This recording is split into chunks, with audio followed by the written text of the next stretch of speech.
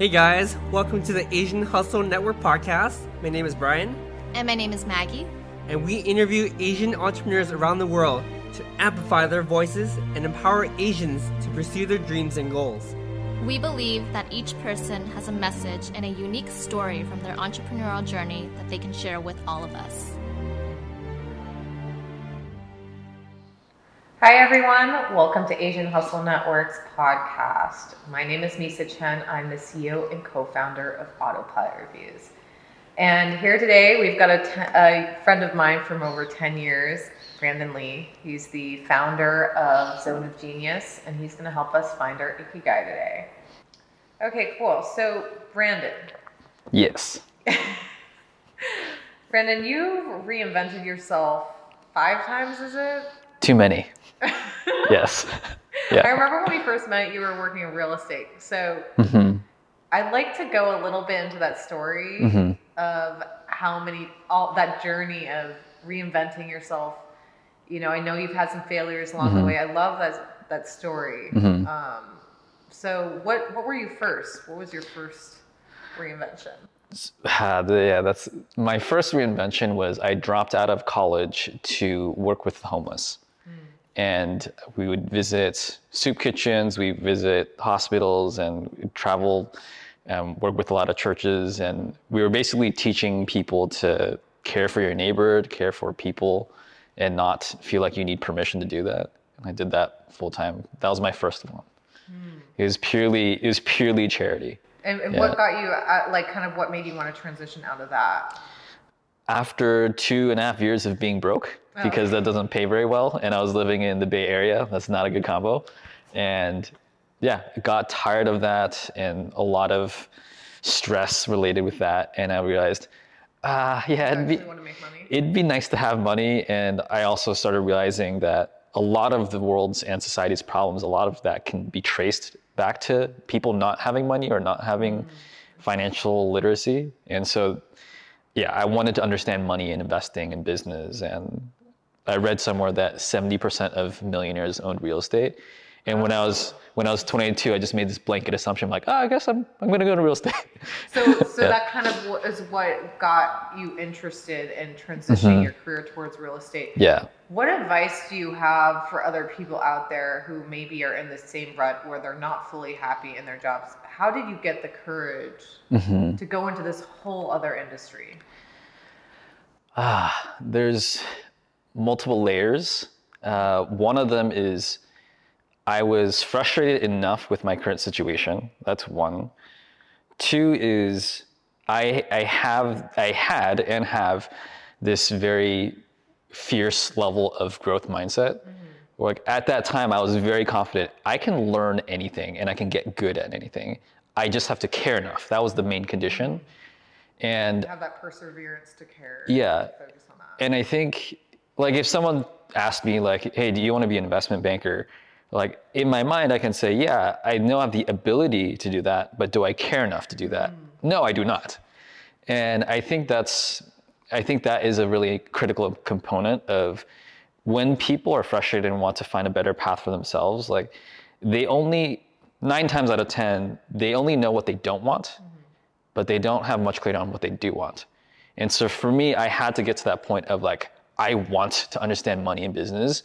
It's going to be real estate and I'm going to go. Like I had that amount of conviction. And so your second out of the 5 different careers you've had so far, which they're from so many different backgrounds. Second, I think when we met 10 years ago, you were in real estate. Yeah. And the way that I found out about Brandon was I was actually looking into investing in real estate. So I went on Quora and you were just dominating it in the real estate market on Quora. So I was like, oh man, I got to talk to this guy and get his advice. Yeah. And so you were in this stage when I met you around a decade ago into real estate. What happened there? Wait, in what way? What do you mean what happened? Like how did it play out? Obviously you crushed it in some ways. In other ways, there were probably some challenges there. Tell me a little more about this period of your life. Oh man. The first thing is the amount of culture shock. So I go from this very like generous, kind, humble, lovey-dovey, like, let's help people, warm and fuzzy, kumbaya. I went from that to flipping houses, which is there's a lot of, it's mostly men, and it's like the culture there is after you spend the day doing deals, you go and like get smashed drunk, hard alcohol, and you go to clubs. That's very different. That's almost a full... No, like, yeah, night and day. So it was very shocking for you to go into this totally different culture? I literally have a voice note of the first 2 meals that I had with my mentor, just trying to wrap my mind around how crazy and different it was. Because I went from being broke and like not being sure whether I could pay rent or not, to watching my mentor drop $500 on lunch. Wow. For 3 people. Wow. And I was like, what? Could not be a more different world. Yeah, and like they would get bottle service all the time. We'd go to clubs, and like that was normal for them. On that a was regular basis. multiple times a week. Yeah. And so maybe there were some things you liked about this new life, but obviously you changed. You had 3 more careers after this. Yeah. So what made you want to change to transition? Do you get burned out? Yeah. So the main reason why I went in was I want to understand business and money, and that is what I learned. My mentor taught me all that, and the other layer of culture shock was just came with the territory. But at the end of the day, I learned business. I learned how to do sales. I learned how to think through business strategy, and so I learned all the lessons and key lessons that I want to learn. It's like going to business school in a way. Though. Pretty much, yeah. How many years did you do this? I flipped for like 3.5, 4-ish years. Wow. Yeah. Great. And my mentor was self-taught, and he basically taught me almost everything he knew. And this was in the Bay Area, right? So that's a very competitive market. Very competitive market. Very, very competitive market. Yeah. On paper, it makes no sense that I did something like that. College dropout, didn't have any background in finance, real estate. Like, it shouldn't have worked. So for others who are kind of want to get into new industry, how do you get your foot in the door? One of the things I absolutely love about you is you're able to create these connections and these opportunities to live a really interesting, fascinating life.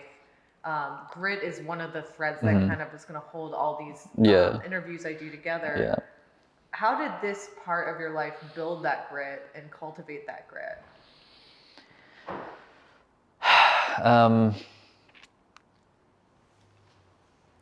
Yeah, I think I would have to zoom out and think about how we define grit, because I would have never thought that I had grit.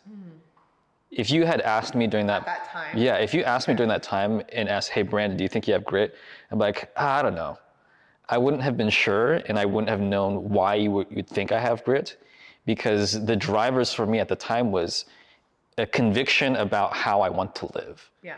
And a clarity around that. And I think that is what creates what people observe as grit. So when you ask the question around how did I build grit, that goes all the way back to me thinking about my life has to have purpose.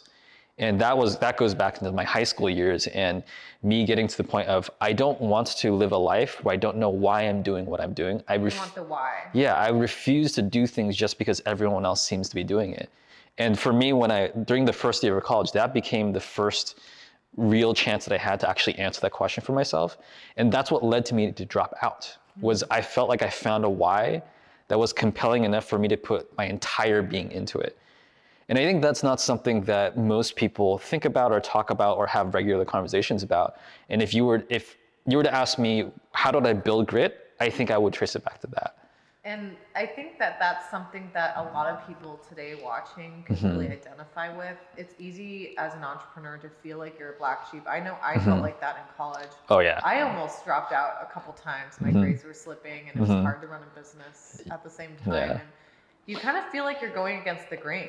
Totally. You know, Totally. A lot of people are getting cushy corporate jobs, making tons of money. Yeah. And you're like always questioning yourself. Am I behind? Am I wrong? Did I miss? Am I being weird Yeah. going on this path? You know, I did a food truck, and that was totally out there. Yeah. There was no manual on how to do that. So, what recommendation do you have for other entrepreneurs to reduce this uncertainty they have in this path they're going on, to build more confidence that they're going the right way? You know, I love your story. I love the story that you had 5 totally different careers as an entrepreneur. Yeah. How can you pave that path to be a stronger path, a more confident path? I think maybe there's 2 layers. One is having, I have this idea that there's like 2 general ways you make decisions. Like one is very external, where you think about and are driven by external expectations, what your parents say, what your friends say, what you think society says, what social media is saying. And it's in learning to notice when you're making decisions from an external standpoint of a should. Like I feel like I should, and it's like, it almost pulls you, but for some reason internally, it actually doesn't necessarily resonate. And I think many people spend many years making decisions based off of that and not really learning how to tune in internally of, well, what is it that I want? And the first time I asked that question to myself, it was very scary because I didn't have an answer. And that, to me, that's just a journey of, I don't know, decades of learning to ask into yourself, what is it that I want? How do I decide what do I want? What actually matters to me? What do I want to optimize for? And to answer your question around like, how do you develop more confidence around that path is, well, the more sure you are about what you want and the more tuned in you are to what you want and ignore the external shoulds and pressures, that's how conviction happens. That's because it's no longer about, am I measuring up to your arbitrary measuring stick of what my mom is saying, what all my friends are doing, everyone's having cushy jobs and starting to get married and get into relationships and I'm still single. But what is it that I want right now? And learning to be honest with yourself, that is a practice that I've been asking myself ever since I dropped out of college. So building confidence was a journey of continually asking that question and over time getting more and more confident of the voice that I have inside about what is resonant with me. And what helps with that is having other people in your life that also are on that journey. So creating a support network of people who are on that similar, no one's on the exact path of you as an entrepreneur, but kind of are also choosing to go against the grain. Yeah. That helped you a lot. Yeah. So having friends where I could have this conversation that we're having right now, which is. We both have taken very unusual paths. Yeah. Like, how do you be okay with your weirdness? And having a meta conversation about that gave me permission, like in my early 20s, that gave me permission to be like, it's okay that I'm weird, because we kind of affirm each other's weirdness and permission. It's like a self-permissioning to continue to listen to the path that resonates with you. I love that. Yeah. So let's go a little bit back. You were in real estate. What next? Yeah, so basically I started getting bored in real estate after about 2.5 to 3 years. I felt like I had learned most of what my mentor wanted to teach me. And so I started itching and started looking. So that was actually the equivalent of me having a stable job. Like, because I just had enough things. I was comfortable. You could have had great success there, but you were yearning to find your ikigai more, which is kind of this perfect passion where you make, you really follow this passion that you have. Yeah. What next after that then? After this itch that you So I was basically itching. I basically spent the next year to year and a half on this aggressive road to meet as many people as possible and try to find my tribe, try to find people that understood the essence of me. So the backdrop is I'd spent 3 years in nonprofit working with the homeless. So this is a very like charitable side of me. And then I spent 2.5, 3 years at that point in this very, very money optimized, ego prestige driven world. But I learned a lot of business. So there's these two worlds and I wanted to meet people who understood both of them. So what that led me to actually was the phrase social entrepreneurship. I didn't know the phrase even existed at the time. And I eventually came across social entrepreneurship in some communities around that. And through that, that's how I met my co-founder. Once I started getting into these circles, I realized, oh wow, there's other people who want to use business as a vehicle to help society and to do good. And I'm like, where are all these people? I need to find all these people. And that's basically what led me to the next thing. When I met my co-founder, he was telling me about this high school that he wanted, this brand new high school with totally new philosophies that he was building with his team. and he ended up wanting to turn it into like a after school program. And when he told me about it, something in me knew that there was something significant about what he was doing. I remember taking out my phone and recording a voice memo because I'm like, I feel like this conversation is going to be important. And so I literally I still have that conversation, and That's awesome. and that was him telling me the vision of this after school program. And by the end of that conversation, I told him, I'm sold. I want to help you build this. And so you keep mentioning voice memos, which I think is fascinating. Is this something that helped you along the way? Can you tell me about that process a little bit? Because I'm just curious personally. I don't do that many voice memos, but I'm dyslexic, so I feel like that could help me. Yeah. Can you go into that just for a second? That's less true now, but I think at the time it was me trying to document significant moments in my life. If I knew that it was happening. I think what's more likely to happen now is I just pull out Evernote and just journal. Nice. So like I have a whole folder for just processing significant events in my life. That's great. And That's then a great also way small to ones. Kind of keep tabs on where you're at with your career and how you feel about everything. So you're in this learning space. You're starting this program. Obviously, do you get the itch again to move somewhere else, or what? Yeah, so the education program was a little different. So when I met my co-founder, we ended up starting this after-school education program for teens. We're basically teaching them life skills, and we wanted to teach them how to be more purposeful and like think big picture, create their own values. So very in line philosophically with all the things that we've already been talking about. We basically realized after 2 years in, hey, running an education services business is very low margin. And because education, it's not, people don't go into education for the money, starting services. Yeah, it's for the passion. Yeah, and services, you're basically trading time and labor for money. So it's not as scalable as say tech or building a product-based company and whatnot. So 2 years in, we're running an education services company. Both my co-founder and I are in long-term relationships, and we're both thinking about starting families or settling down with our respective partners. And we asked ourselves, is this company going to create a foundation for us financially? Yeah. Is it reliable income? And we were just being honest and looking at comparable examples. Like we looked at Kumon as an example. How long did it take Kumon to get big? Like, how long did it? I mean, it took them like 10 years to open up, I think, a handful of locations. Wow. And we're like, oh, no. And something more successful. Yeah. And so by that time, we were both kind of burned out too, or like we put a lot of energy into that project.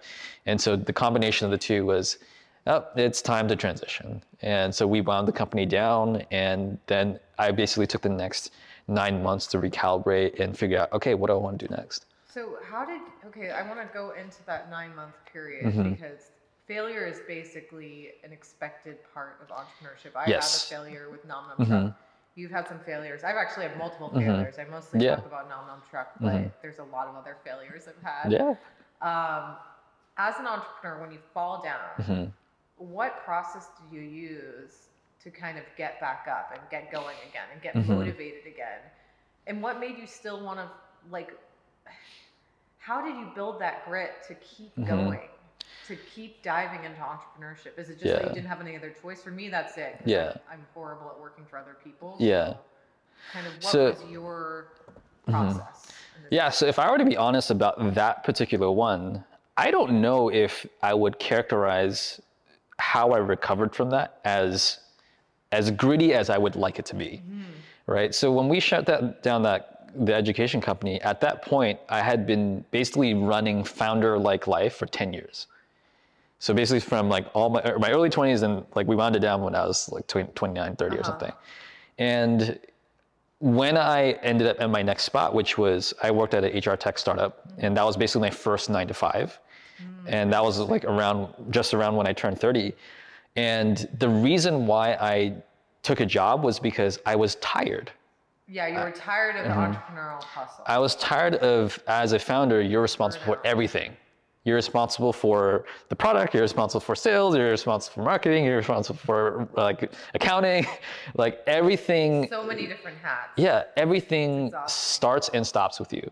And I was like, I'm tired of thinking about all of it. I just want to do a thing and then not worry whether it will have a direct impact on whether I can pay my bills or not. And so to me, getting a job was that way out. And to me, that was way more compelling to me at the time because I wanted a break. I wanted to just relax a little. I wanted to learn. I wanted to be around other people that were competent. I didn't want to be the smartest person in the room, like the head, the founder, so to speak. I was ready for that. So in some ways, like it could be said that no, I put my hat up after that. After 10 years, I'm like, I'm ready to not be a founder. Were you just thinking, I'm never doing entrepreneurship again? Were you that burned out where you're like, okay, I'm just going to do a 9 to 5 the rest of my life? Or you're like, okay, this is just a break until I figure out what I want to do next? At that time, the most clear thing was, I don't want to bootstrap anymore. I think that was the most clear. It's brutal. Yeah, It's tough. bootstrapping is a different game. So Yeah. I think that was the most clear thing. I don't think I got as far as to say like I never want to be a founder again. I think it was I don't want to be a founder under these kinds of circumstances again. Yeah, you never want to go back down that path Yeah. again. And so, but I didn't have plans like I'm not going to go out and try to fundraise now. Like I didn't care enough about that. No. And you also need Yeah. to have an idea or something Exactly. you're passionate enough. Yeah. Because fundraising is a whole other game as well. You have to really believe in what you're doing. Yeah. And really know what you're going to do to scale. So, Yeah. And you got more. We got way more stories on that than I oh, do. yeah, that's a whole other story for you guys. Yeah. But so you're That's in this- episode 100. you're in this HR startup. Yeah. And what's that like? You're one of the first employees. Yeah. right? I was employee number 1. Okay. And I thought at the time that being employee number 1 would be too much, but literally, and I was doing everything, but simply the idea that it was a venture-backed company and I wasn't the CEO and like nothing ultimately resided on my shoulders. It was like the best mental health Oh, play. man. That's actually one of the best positions to be in because you get great stuff, but it's not all on your shoulders. Yeah. I have a lot of friends actually who went from entrepreneurship to working a 9 to 5, and it was so refreshing. They It said, was so because refreshing. You don't. In the right You environment. can just give your 25% Yeah. effort as you would to entrepreneurship, Yeah. and suddenly you're like the star of the Yeah. show and doing amazing things. Yeah. So it's just I would- so much yeah. easier. I would caveat with in the right environment because I That's think true. you It can. depends Yeah. on the company culture. Yeah, That's you can be in a 9 to 5 that absolutely doesn't give you that. That's true. But luckily, the company that I was working at was my friends were the two co-founders. Oh, that's great. So it was a Great very, very ideal, relationship to yeah, a have. very ideal situation. So Yeah. what happened next in that? How many years were you there? And I was there for 2 years, and I basically wore a bunch of hats. And the nice thing about being employee number 1 is you have a lot of influence to shape literally anything. So it actually felt like being a founder, but without the pressure. what a great next step. I think Yeah. that's really good advice for a lot of entrepreneurs out there. Yeah. Maybe just joining an early stage startup instead, Yeah. less risk. Yeah. Be Pay really was, great. I made more money than I had ever made than running any of my man. Yeah, it was nice. awesome. It was a nice change. I wrote about it like 3 months in. I wrote about how amazing I felt like the contrast was compared to what I had done. That's great. So now I've been on the other side. And then, so what happened next was basically a year in, I started prototyping a side project that ended up becoming Zone of Genius. Oh, great. Yeah. So that's how we. Yeah. That's a great transition because you know you had this break, you helped this other company, but in the meantime, you kind of were able to think about what you wanted to do next in your entrepreneurial Oh, yeah. career. Let's go a little bit more into Ikigai to tell the audience and share with them what is Ikigai. Can you dive a little bit Sure. into that for those of them who don't know? So I'm by no means an expert, but Ikigai is, I believe, a Japanese word for a reason for being, or the reason for being. And it's the intersection of what you're good at, what you enjoy, what you can get paid for, and what the world needs. And so the idea is that if you can find a way to show up in the world where all 4 of those come in play, that is, you have found your Ikigai. And so I'm sure there's a lot more nuances, but that's basically a graphic you can look up on the internet, and that kind of explains it. That's what Ikigai is, as I understand it to be. And wait, what's the question after that? The question was just, what is Ikigai? And I thought that was a great definition. Yeah. I recently took your course and I absolutely loved it. I was struggling with autopilot reviews in terms of I was passionate about it, but I didn't feel like I fully found my Ikigai. And after taking your course, the most amazing thing is that since I run the company myself, I was able to position myself now in a way where I feel like I have found my Ikigai. And it's actually tremendously benefited the company in terms of growth and sales and marketing. Because now I feel like I'm fully focused to my full potential. So That's amazing. I don't know if you've had that with other people you've worked with, but I thought that was so fascinating that you don't necessarily need to switch jobs to find your Ikigai. Like maybe you can slightly mold it around your passion and your love for certain things. Or maybe you do need to switch careers. Yeah. I think the key is actually just having autonomy. Like, so you're in a position as the CEO, you can dictate basically however you want to construct your time and energy, you have the freedom to do that. And I think for the vast majority of people, if they are at a 9 to 5, if they're in a managerial environment where they don't have a lot of freedom or their manager isn't open to these ideas, then it's probably going to be really hard. And likely you'll have to start creating a sandbox to find your Ikigai probably in your free time, where like when you go home, you figure out ways to show up or environments to show up, things that you're doing that allow you to have that freedom to tinker with. Or maybe you find a more managerially friendly environment from a 9 to 5 perspective. Yeah. Do you feel that, do most people who take your course, are they more looking for a career transition, or is it more like me where they want to shape their environment a little more? More, yeah. The Ikigai, like, for the course, it's mostly people who are transitioning into careers. Okay. Yeah, but that's mostly because of our targeting, rather than like what it's useful for. I think most founders would really benefit from that conversation, assuming they have the resources and like energy and team to be able to craft that. But yeah, I think it's applicable to everyone, but it's a long journey. Yeah. I think one of the most interesting things that I'm excited about you working on is you're now looking at a whole team of people. So like you're going to analyze my team of 6 people and kind of fully look at their personalities, their strengths, weaknesses, what they love doing. So what would you call that? Is that kind of looking at the overall team's Ikigai, or? Oh, that's interesting. Yeah, in some ways you could say that. Yeah, team Ikigai? Yeah, sure. I haven't thought about it through that phrasing, but yeah, that resonates. Maybe if I were to describe it in its essence, is the assessment that I'm building and that I built and help teams with now is it's a way to help people understand what is easeful and enjoyable to them. So there's all these... It doesn't even feel like work. Exactly, right? And so the concept behind it is like, if you enjoy it, you're gonna internally want to do it. I don't have to force you, I don't have to ask you, I don't have to micromanage you. You do it because there's inherent compellingness in it. And so in other words, it's like free productivity in a very like functional way to say it, because it doesn't cost you energy, right? When you have to do... You're recharged by it. Yeah, or you just get something, it's compelling to you about it. It's like the idea of doing taxes, I think for most people, it's just like a net negative energy drain. I'm like, I dread it, I feel like I wasted time, I feel like I have to take a nap after I don't think anyone enjoys doing taxes. Right? No one can find their Ikigai in tax. I would actually disagree though. Oh, really? Right? So that's the whole premise, is that there are certain people that get joy out of certain tasks. Exist. Yeah, accountants exist, and there's literally a segment of people that find it really satisfying to do really clear-cut tasks that they can just check off the box.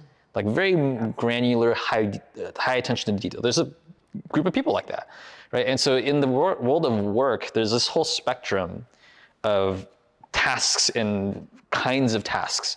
And there's certain kinds of tasks that are really compelling to some and like very repelling to others. And the assessments help teams better understand of like, well, this kind of task and this kind of work is really natural and easeful to me and super painful for you. And if we're on the same team, then we can actually, well, why don't I take all the things that you don't like that I like, and then I can give you all the things that I don't like that you like. That's an amazing way to balance out a team. I love that. So the whole purpose of the assessment is to easily visualize, oh, those are the things that my teammates enjoy and don't enjoy, and we can better work around that, better expectations set around that, have more appreciation for how different we are, rather than like, well, Misa doesn't do this thing that I do all the time, so like I don't like you for that. And then it changes that to, wow, Misa loves doing this thing that I hate, and now I have an appreciation value for that. And it's creating that kind of dynamic on teams. I'm just so happy. Like, do you feel like you found your ikigai now then through this process? Or you're getting there. Yeah. Is that a hard question? I mean, it's not like you're passionate every minute, but yeah. Do you feel like this is the job that you have that is getting you the closest to that feeling? Yeah. So I think zooming out a little as well, I think ikigai for me is not dependent on a specific career. Is that for everyone, or is that only for you? I think that's the case for me. Okay. Like I love deconstructing and analyzing and building frameworks and testing and experimenting. And I actually don't care what world I'm in. If I have the chance to do that, I'm in my ikigai. As long as it can be in multiple different industries. You can be in that. Yeah. Okay. So like I think the autonomy that I have that allows me to deconstruct whatever I want, that I think is more the ikigai, more than anything else. So it's less to do with zone of genius in terms of what I'm working on. It's less to do with whatever next company that I build. It's me getting to sit in my brain and noodle on like, ooh, like how do I separate, create, deconstruct how things work, create buckets and categories for things, and use that to help people. Amazing. Yeah. And one thing we didn't touch upon that I really want to go into is, you know, you were talking about going against the grain, probably going against what a lot of your friends were doing in college, dropping out of college. How did your parents take all this? It's an interesting idea, you know, most of the typical, I hate to say it, but most of the typical Asian American and Asian parents, they say, be a doctor, be a lawyer, make a lot of money. Clearly you chose to take a much more unusual path. For others out there who kind of might not want to go the path their parents want, how did you navigate that? When I decided to drop out of college, I decided like November, and then they were probably not very happy. I decided internally November, and I didn't tell my parents or like my mom until like early January. And by that time, I had already. You had already dropped out of that. I had already done all the paperwork to drop out. So you're like, I am done. My parents are just gonna have to deal with this. So there's two things that happened. One of them was I told my mom that, not that I was dropping out of college, is that I wanted to go back home and go back to community college and study something else. Still doing community college, or that's what I planning on it? Yes. Okay. I knew that I couldn't go cold turkey, or my mom would flip. It would ease her into it you would never get a college degree. So that's actually what happened. I actually signed up for classes in community college back at home. I went to the first day of school and it said, I'm done. And then I dropped out. That is such an entrepreneurial thing to do. I love it. Yeah, so that's one thing that happened. The other thing that happened is even though I did, not go cold turkey, when I told my mom that, it ended up being, I think, a 2-week argument where we would talk on the phone and like my mom would just be yelling and be like, why are you disrespecting me? Like, we work so hard, or why are you trying to disappoint me? Like, there's all these things that she said that I remember. Probably feels like she sacrificed so much for you. Yeah, probably. Yeah. So I think. Do you have guilt at that point, or were you just like, you know what? I want to be happy. I want to pursue this. So that's why it goes back to one of the earlier points that I made around having clarity about what you want is what is almost like a rising tide that raises all the ships. That on the outside it looks like courage, on the outside it looks like grit, but on the inside it's just, this is the only decision. There's no other option. Yeah. Otherwise you'd be kind of like slowly dying inside. Yeah. So I knew that I had found my thing and nothing's going to stop me. Like, I have to do this for me. Even your angry mom yelling at you. I didn't care. I didn't care. I didn't care in the sense that there's no way I'm going to sacrifice this. I know it's going to be painful. I'm going to bear a lot of brutal conversations, but there's no way I'm going to sacrifice this. I felt like I had found like the answer to life. That's how it felt. Well, finding your why is so important. I think. Like, that's really, we spend so much of our day working. Yeah. If we can find our why through that, Oh yeah. I mean, it won't feel like work. That's what my dad always told me. He's Sure, like, yeah. please find your passion because we spend so much time working and it won't feel like work if you Yes. found your passion. Yeah, and I like the sentiment that he's going with that, and like I heard the phrase over the years of like finding your passion, but like the vast majority of the time, I don't feel like when people say that, they're also sharing the guidance of this is how you find your passion, or like these are like what is the actual path or steps you can take to know whether you're getting closer to that or not. Yeah. And that's partially why I wanted to turn it into a course, right? Which is the one because at least it provides some guidance around getting clarity around that. Got it. And Yeah. I just want to go back to your parents one more Sure, time. yeah. Did they ever finally say, maybe when you went to the HR startup where they're like, good job, Brandon, you got a job despite not going to college? Was there ever a pat in the back, or is it more like Asian tiger parents never saying good So job? my parents were divorced by that time. I emailed my dad that I was going to drop out, and my dad said, this is very like, could be interpreted in multiple ways, but he said, you will reap the consequences. It's very neutral. It wasn't aggressively. It was just one sentence? It was like 2 or 3 sentences. And that was the main sentence Well, I that remember. probably really reassured you. At the time, Support. I'm like, oh, at least he's letting me go with it and Oh, not that's fighting me true. on it. Yeah. But it's also kind of cryptic in like in 10 years, I'm going to say I told you so kind of way. That was how my dad responded. And then mom, yeah, not happy, very yelling. And so at the end of the day, after 2 weeks of arguing, I finally just told my mom, I'm an adult, I'm going to do this. And that was it. Did you move That's- back in with her too? So On top of that? so I moved back in with her for a month. And for that month, by the end of that month, I knew my first agenda was I need to move out. Because I knew I I'm wouldn't. sure a lot of people watching this have the same story. Yeah. That's intense. It was the worst financial decision too at the time. I had no job, I had no income, and my mom was letting me live there for free. So moving in with Nagging you every day, probably. exactly. So moving away to live with a handful of friends without actual predictable ability to pay rent, shit decision on paper. But it was the correct move. But I think that as an entrepreneur, having that emotional stability and support is just Yeah. as important, even if it might not financially. Underrated comment. Yes. Like we could hashtag that. I think that's so like overlooked. Absolutely. And I think my body knew that, and that's why I was so insistent. Like I just got to do it. So much. Yeah. But now you've moved a long way Yeah. from, you know what I'm going to say next. You moved a long way Mm-hmm. from living with your mom. Now you are living it up in a gigantic mansion in Puerto Rico. Can you tell me a little bit about that, where you're at now? You Yeah. built Zone of Genius. Yeah. From the outside to me, you were crushing it. How do you find these opportunities? Just as an entrepreneur, you're just living it up in Puerto Rico right now in this beautiful house. Yeah. So I have explanations, but I don't know how accurate they are. But this is my interpretation of what I think is happening. I think as a founder and as someone who's single and like is pretty low maintenance and very functional, I have a lot more lifestyle flexibility. And as a result of that, I have more options available to me or because of my preferences. And so I'm like, I can travel on a dime. I pack very light. You're a nomad. I'm a nomad and I can live out of a duffel.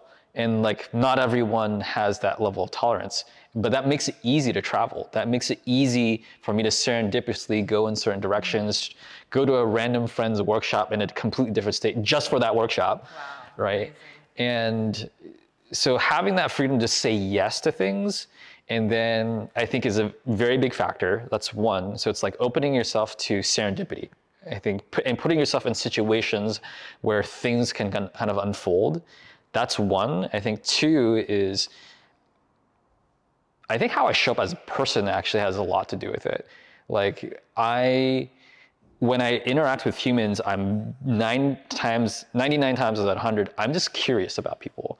And so I'm always just asking questions about how people are, and like people like talking about themselves. This is like a how to win friends, influence people thing. So like I'm always asking questions. So people like, it's very hard to, well, this is my guess. It's very hard to not like me. I feel like, because I'm You were instantly likable after I met you. Yeah. After interacting on Quora. Yeah, and like the whole how to win friends and influence people, there's that quote where like the way you be interesting is be interested. I remember that phrase and I'm like, okay, then with that, I'm just gonna be interested in everyone because I actually am, because I think people are so fascinating and have stories. But that the reciprocal effect is that people think that I'm interesting, even though I'm not trying to. That's the weird thing. Well, I do find your life very interesting. That's the whole reason it came about. You were one of the first people I thought about. I have to interview Brandon. I mean, you've had 5 such total. It's as if you combined 5 totally different lives into only a 10, 15-year period. Yeah. I love that. Yeah. Some people have the same job their whole lives. Yours is the complete opposite. Yeah. So to add, so I think the last third layer that I would add is that I don't need anything. And I think that's harder, easier said than done, and takes many people years to arrive to that place. So like whenever I meet people, I don't actually need anything from them or expect anything. You're not trying to extract anything. You're just trying to connect. I'm trying to connect and learn. And so because of that as a tone, so if I'm going to like, I'm being serendipitous and putting myself in new situations on a regular basis, I'm open and curious and getting to know people, and I'm there not to get anything from anyone. This just creates a cycle where I think people like me and they want to help me. They want to introduce me to other people because I have a vibe that I guess is enjoyable to people. Like, and so because of these 3 things, like that really opens up random doors for me. And then when you combine that with being an entrepreneur and having high operational capability, I can get things done. People just open up doors where it's like, hey, you should meet this one, and you can tell them about your life experience, or like you can help them with this, or like people will say like he's just a good person, he's a good guy, he's an interesting guy. Like, so people want to share my being with other people because I'm well-intentioned, I'm helpful, I care, I'm curious. I think all those make it easy for random things to fall in my lap. Amazing. Like being in a mansion in the middle of Puerto Rico. Yeah. And that happened because my friend wanted to invite me to Thanksgiving week to a mutual friend's place. And I was there for a week. I was not planning, I was not looking for this opportunity. It just so happened that someone brought up that like, yeah, I have this problem. I have this mansion. I don't really like cleaning it. And maybe someone could host things. And then I'm like, oh. That's a good problem to have for you to solve. Yeah. And so when they were telling me about the problem, like, oh, I mean, I feel like I could do that. This seems like, tell me more. And then they told me more. I'm like, oh, I think I'm a good fit. So it was very serendipitous. It was not, I wouldn't be able to tell you how I could re-engineer that other than I know that just continually showing up this way, things will show up. I'm not looking for these things. You're almost manifesting it. You're a great listener as well. You're so good at focusing on the conversation and connecting with others. Yeah, one could say it is like manifesting.